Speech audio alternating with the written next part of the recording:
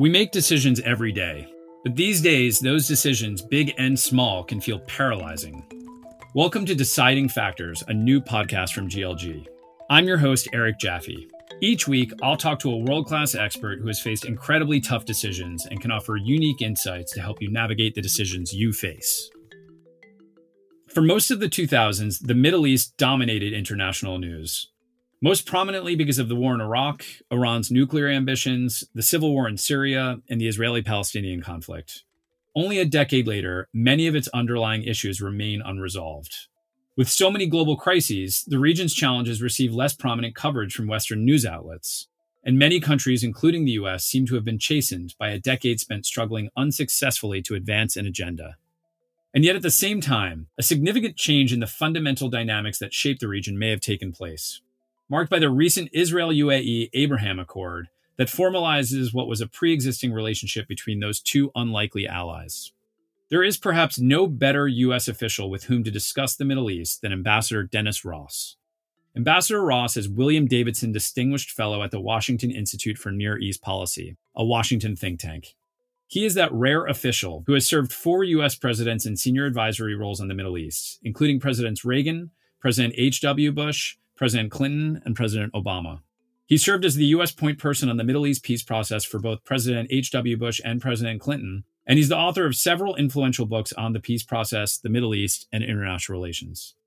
His most recent book, co-written with his colleague at the Washington Institute, David Makovsky, is Be Strong and of Good Courage: How Israel's Most Important Leaders Shaped Its Destiny, which showcases the courage demonstrated needed to overcome challenges by 4 Israeli leaders who faced existential questions about the future of Israel. Ambassador Ross, welcome to the podcast. Great to have you on. Nice to be with you. Thank you. With so much going on in the world and with so much concern over COVID here at home and our economy, maybe we could start by just talking about why should the average American care about the Middle East?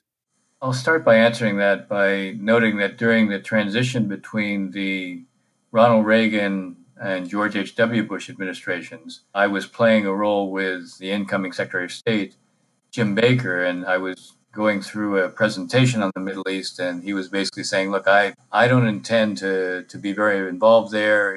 You need to be successful if you're going to be Secretary of State, in the Middle East is not exactly the way to become successful.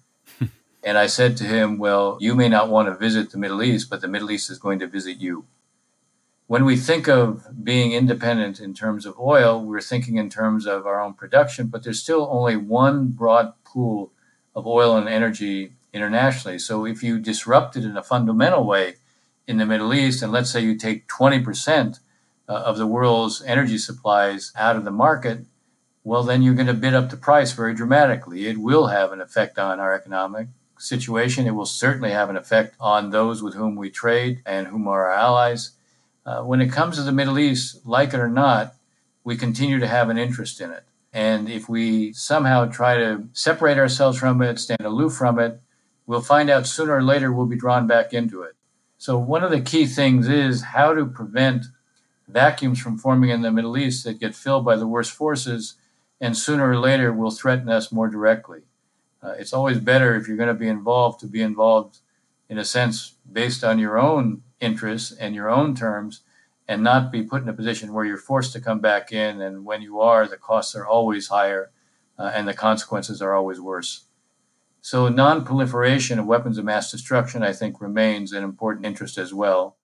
You know, in theory, it would be great to see the promotion of democracy there, but I think if there's one thing we've learned, or at least should have learned, we can't impose our values on others, even if we remain true to those values and emphasize consequences for others when they don't fulfill them or when they violate them.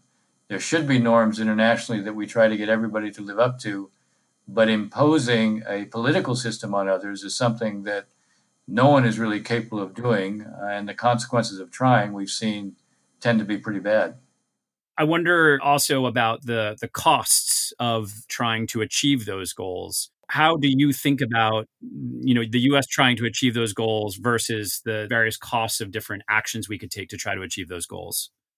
Well, I think you put your finger on something that's essential. I think one of the reasons there's a real fatigue with the Middle East is because we have been involved in conflicts, whether it was Iraq or the greater Middle East, Afghanistan, where our involvement was extremely costly and where the gains at best were hard to see. The critical challenge, I think, for us in the area is to figure out who are our natural friends, who can we be working with, who will be credible enough in terms of dealing with threats that are threats to them. When it came to dealing with ISIS, for example, we are not the ones who rooted them out on the ground. It was basically the Syrian Democratic Forces, mostly who are Kurdish. They lost 11,000 dead in terms of rooting out ISIS on the ground. We lost 6 people. Terrible to have lost 6 people, but they bore the brunt of it. And how did we help them? Well, we helped them materially. We helped them with air support. We helped them with artillery support. We provided spotters. Really, the core of what you're asking is, if you have to be involved, how do you make that involvement manageable? What is it that we need to do to build up others so that they're capable of doing this largely on their own or only with a minimal amount of American support? When, in general, does the president make a decision versus, for example, the Secretary of Defense, the Secretary of State, or commanders that are on the ground in theater? I would say, as a general rule, if it doesn't involve the use of force, decision can be made below the level of the president. I can envision many circumstances where the Secretary of State will decide that he or she is going to do something and might call the National Security Advisor and say, look, I don't think this rises to the level of having to discuss this with the president, but I intend to do the following unless you think we should have a further discussion on it. That would be a kind of natural way to carry out policies that, in a sense, the basic guidelines of the policies have been adopted, the president has authorized it, and then you're continuing to implement that policy. That's pretty much how it would work. And if I were someone who wanted to figure out, for example, what the Trump administration's policy was with respect to the Middle East, what might I look at? Where would I go to find out? Well, in this administration, you'd probably go to the president's tweets. This administration is different because so much is done by the president, oftentimes on the basis of almost impulse. For example, he made the decision to withdraw our forces from northeast Syria after talking to the president of Turkey. This was not a decision that was vetted in advance. He made that decision. Speaking of that White House, they brokered what they are saying is a consequential agreement, which is known as the Abraham Accord between Israel and the UAE. Israel and the UAE have had an informal relationship for many years, but this seems to have formalized it. Could you just start by explaining what is the Abraham Accord and why does it matter? The significance of it, and you frame this well in your question, is not that there hasn't been a quiet relationship between Israel and the UAE. I can tell you for more than a decade, there has been an evolution. And that evolution was building the range of relationships between the two countries, but the vast majority of those relationships were below the radar screen. This is formalizing what was a kind of informal set of relationships.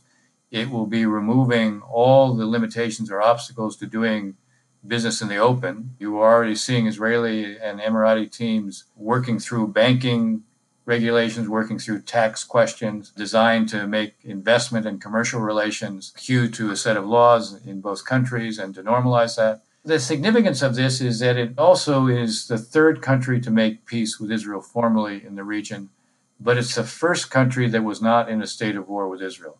It's the first country that doesn't have a common border with Israel. It's the first country that hasn't fought a war with Israel. And so, not surprisingly, it's focused on the stuff of peace, what I call the stuff of peace, the content of peace, real normal relations between private sectors, between peoples, not just formal relations between governments. What you see with both Egypt and Israel and Jordan and Israel is a kind of formal diplomatic relationship, but minimal ties between the two societies. With the UAE, the interesting thing about making it formal is that it really opens the floodgates to what's possible between the two publics. And that has implications not only in terms of eroding the psychological prohibitions to creating greater normal relations, but it also basically creates what can be an example for others as well. Now, there's a reason why we haven't seen more such peace agreements before, and that is that the Palestinian issue has been an inhibitor. And many in the region felt that you couldn't normalize with Israel so long as the Israelis were occupying the Palestinians. This is a first full-fledged agreement that didn't make that a condition. The Emirates wanted as well to be able to have access to weapons systems that up until now they'd been denied. The U.S. has had a longstanding commitment to preserve Israel's qualitative military edge. Israel's military will always be smaller in size than the Arab militaries that it has faced historically in combat.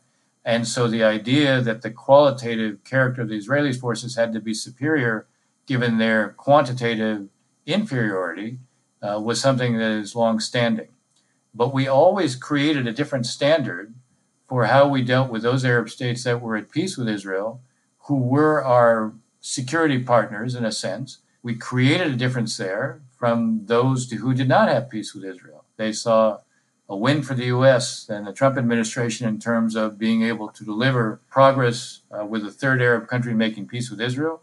Israel gained because it had normalization now with a third Arab country. And the Emirates not only saw benefits in terms of their cooperation with Israel, but they also saw benefits in terms of access to weaponry, which they believe is essential for their security, especially given the threats they face from the Iranians and many of the Iranian Shia militias.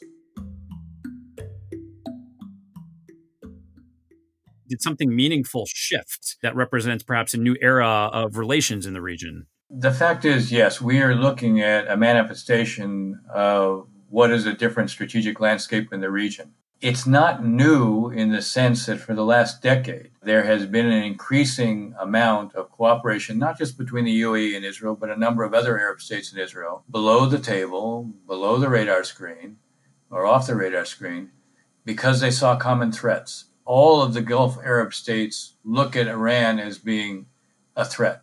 Cooperating with Israel, who they saw as one of the major bulwarks against Iranian expansion in the region, made perfect sense. Many of those Gulf states, with the exception of Qatar, also see the Muslim Brotherhood as a threat. And so this perception of the threat, both from the Iranians, their Shia proxy militias, and from the Muslim Brotherhood and Al-Qaeda and ISIS, there was a perception that the Israelis view them as a threat and the Sunni Arab leaderships view them as a threat. And Israel was seen as a country that could do a lot to sort of blunt those threats. So that created a convergence of interest over the last decade. And it created a scope of cooperation that wouldn't have been imaginable. I saw it even when I was still in the Obama administration. And in a sense, we've seen it develop even more. Now, one of the reasons it's developed even more is because there's been an increasing question about the durability and reliability of America's commitments in the Middle East. Ironically, the more questions have been raised about how reliable we might be, what sort of staying power we have in the region, the more many of these countries have looked to the Israelis. Because as they will say, and I've heard it when I've been in the Gulf, Israel is part of the region. They're not going anyplace. And we're looking at the Israelis. The Israelis may not talk a lot about what they do, either with us or against the Iranians, but they do act. And I will just tell you, the Israelis have probably hit something like 1,200 targets in Syria that were related to Iran trying to build military infrastructure there, fabricate factories to produce precision-guided capabilities to put on top of the rockets that they have provided to Hezbollah in Lebanon. The others in the region look at that, and what they see is Israel doesn't talk about what it does, but it acts, and it acts in a way to blunt the threats that we're also worried about.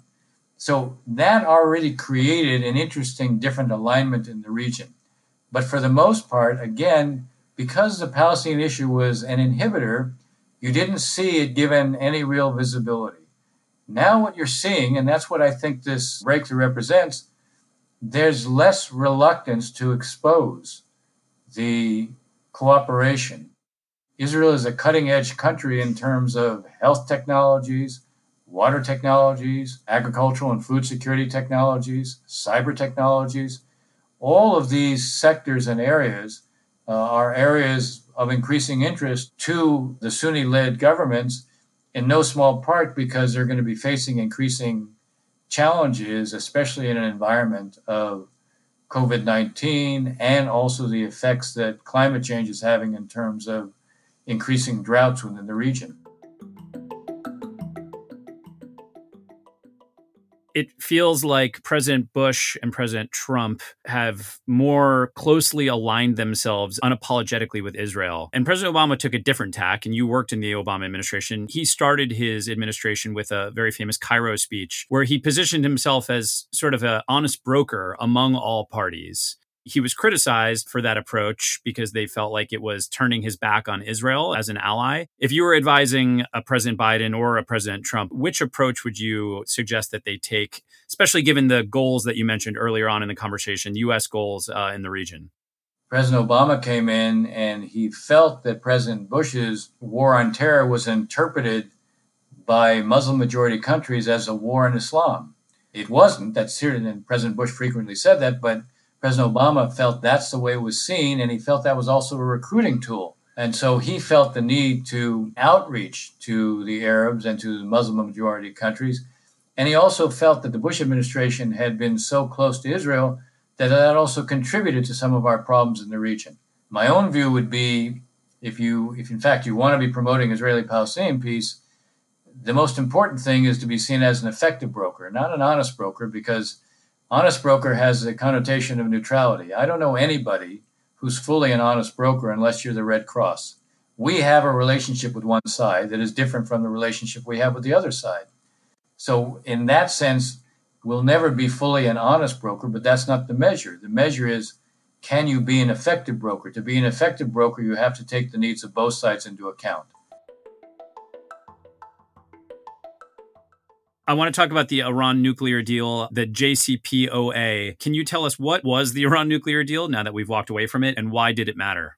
Where there's been a consensus within the United States is that Iran, this particular regime, should not have a nuclear weapon. Now, in truth, we want to prevent nuclear proliferation more generally, nuclear weapons proliferation more generally. So there was an agreement, a consensus within the United States that Iran could not be permitted to have a nuclear weapon. Now, Iran had a very active nuclear program, and much of it they kept hidden. Even though they signed the Nuclear Nonproliferation Treaty, which requires them to reveal all nuclear-related activities, eventually there was a back channel that was created starting in 2012 to the Iranians, and that did lead first to something called the JPOA, which was an interim agreement, which basically created a kind of freeze for freeze. The Iranians could continue to enrich, but they wouldn't enrich at a level of 20%. The more purified the level of enrichment, the more you move towards having a weapons capability. When you enrich uranium, you can use it, if it's at a low level, as a fuel to power, to create electrical power, to fuel nuclear reactors. When you enrich it to 80 to 90% purity, you are in a position where you could create a bomb. This would be the core of a bomb. So we wanted to stop the Iranians from moving down a path that was going to put them in a position where they could at least have the capability to develop a bomb. The negotiations led to the Joint Comprehensive Plan of Action. This was designed to keep them, in a sense, far away from enrichment to weapons grade. Criticism was not that the JCPOA didn't defer the Iranian nuclear weapons approach, but that's what it did. It deferred it. It didn't end it, because they were allowed to have an infrastructure that preserved pursuing a nuclear weapon as an option. That was the source of much of the criticism of the JCPOA. The Trump administration walked away from it and went to a maximum economic pressure campaign on the Iranians. For 1 year after the time they walked away from it, the Iranians did not walk away from the limitations. Starting a year after, they did begin to walk away incrementally from the limitations. As I said, I think the most significant one is that they are installing advanced centrifuges, something that will change their baseline of knowledge and their experience in terms of developing fissile capabilities. Which side is right? In the first instance, the Obama administration succeeded in putting real limitations on the Iranian program. The criticism that it didn't go far enough was correct. The question was, could you have done certain things, even with the agreement, that could have addressed some of these concerns? My answer was yes. I obviously had my own questions about the JCPOA, but I did think it was a mistake to walk away from it. We ended up walking away alone. We could have negotiated understandings with the British and French and Germans at a minimum that would have helped to isolate the Iranians and not isolate us. We've succeeded in putting economic pressure on the Iranians, but we've also succeeded in isolating the United States, not the Iranians. There's an election coming up and there's a lot of partisan rhetoric on both sides. And understandably, there's an enormous amount of attention on the economy and on COVID. So Ambassador Ross, for our average listener out there who wants to kind of separate the signal from the noise and understand the debate, the meaningful debate on the Middle East and what to look for on this subject, how would you advise them? Look, I guess I would focus on a couple things. I wouldn't look at it through the lens of slogans like forever wars. We find it very difficult to insulate ourselves from what are pathologies in the Middle East, whether it's terror or it's regime collapse or it's refugee flows. Number two, especially in a COVID world, none of us are safe until there's an answer on COVID collectively. We can talk about rapid testing, we can talk about vaccines. There's a reality here. Nobody at this point knows how long vaccines are going to be effective, meaning the duration of their effectiveness. If we have pockets of the virus that are still very active, we know one thing about this virus is it just hangs out there and you can be infected by it. So if the Middle East is an area where there's significant examples or we see significant numbers of cases, we have to take what is a kind of broad approach to the world, including the Middle East, but elsewhere, and think about, do we have a collective response? Are we helping those countries that may need help? We need to think about the Middle East not only in traditional terms as it relates to terror or oil or non-proliferation of weapons. We also need to think about it in terms of pandemics. This is probably not the last pandemic we're going to face. And we need to be thinking about what our collective responses can be, what collective infrastructure we need to create to be able to deal with threats down the road. Ambassador Ross, thank you so much for your time and taking the time out of your busy schedule. I hope our listeners will go read everything that you've written. All of your books are worth reading, but especially the last one that you wrote. Thanks for having me. That was Ambassador Dennis Ross, who's advised 4 U.S. presidents in the Middle East. Ambassador Ross said that despite all of the global crises requiring our attention, the Middle East remains relevant, and that the U.S. would be unwise to withdraw from the region completely.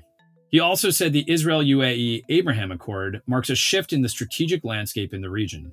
Whereas the Gulf states and Israel have historically been at odds, they are beginning to come together in order to oppose Iran and the threat of Islamic extremism. Israel's innovations in health technology and in other critical economic sectors make it even more appealing as a potential partner. And he said that the Trump administration's decision to walk away from the Iran nuclear deal has put pressure on the Iranians, but also contributed to U.S. isolation. And the insight that stood out most to me was when Ambassador Ross said that while President Obama tried to position himself as more independent and an honest broker in the region, he would advise a president that what's most important is to be seen as effective. Because in practice, it's very difficult to truly be seen as neutral in international relations. We hope you'll join us next time for a brand new episode of Deciding Factors, featuring another one of GLG's council members. You can subscribe to Deciding Factors on Spotify, Apple Podcasts, or wherever you get your podcasts. You can also follow us online at glg.it, on LinkedIn, and on our new Instagram at GLG Insights. For Deciding Factors in GLG, I'm Eric Jaffe. Stay safe out there, and thanks for listening.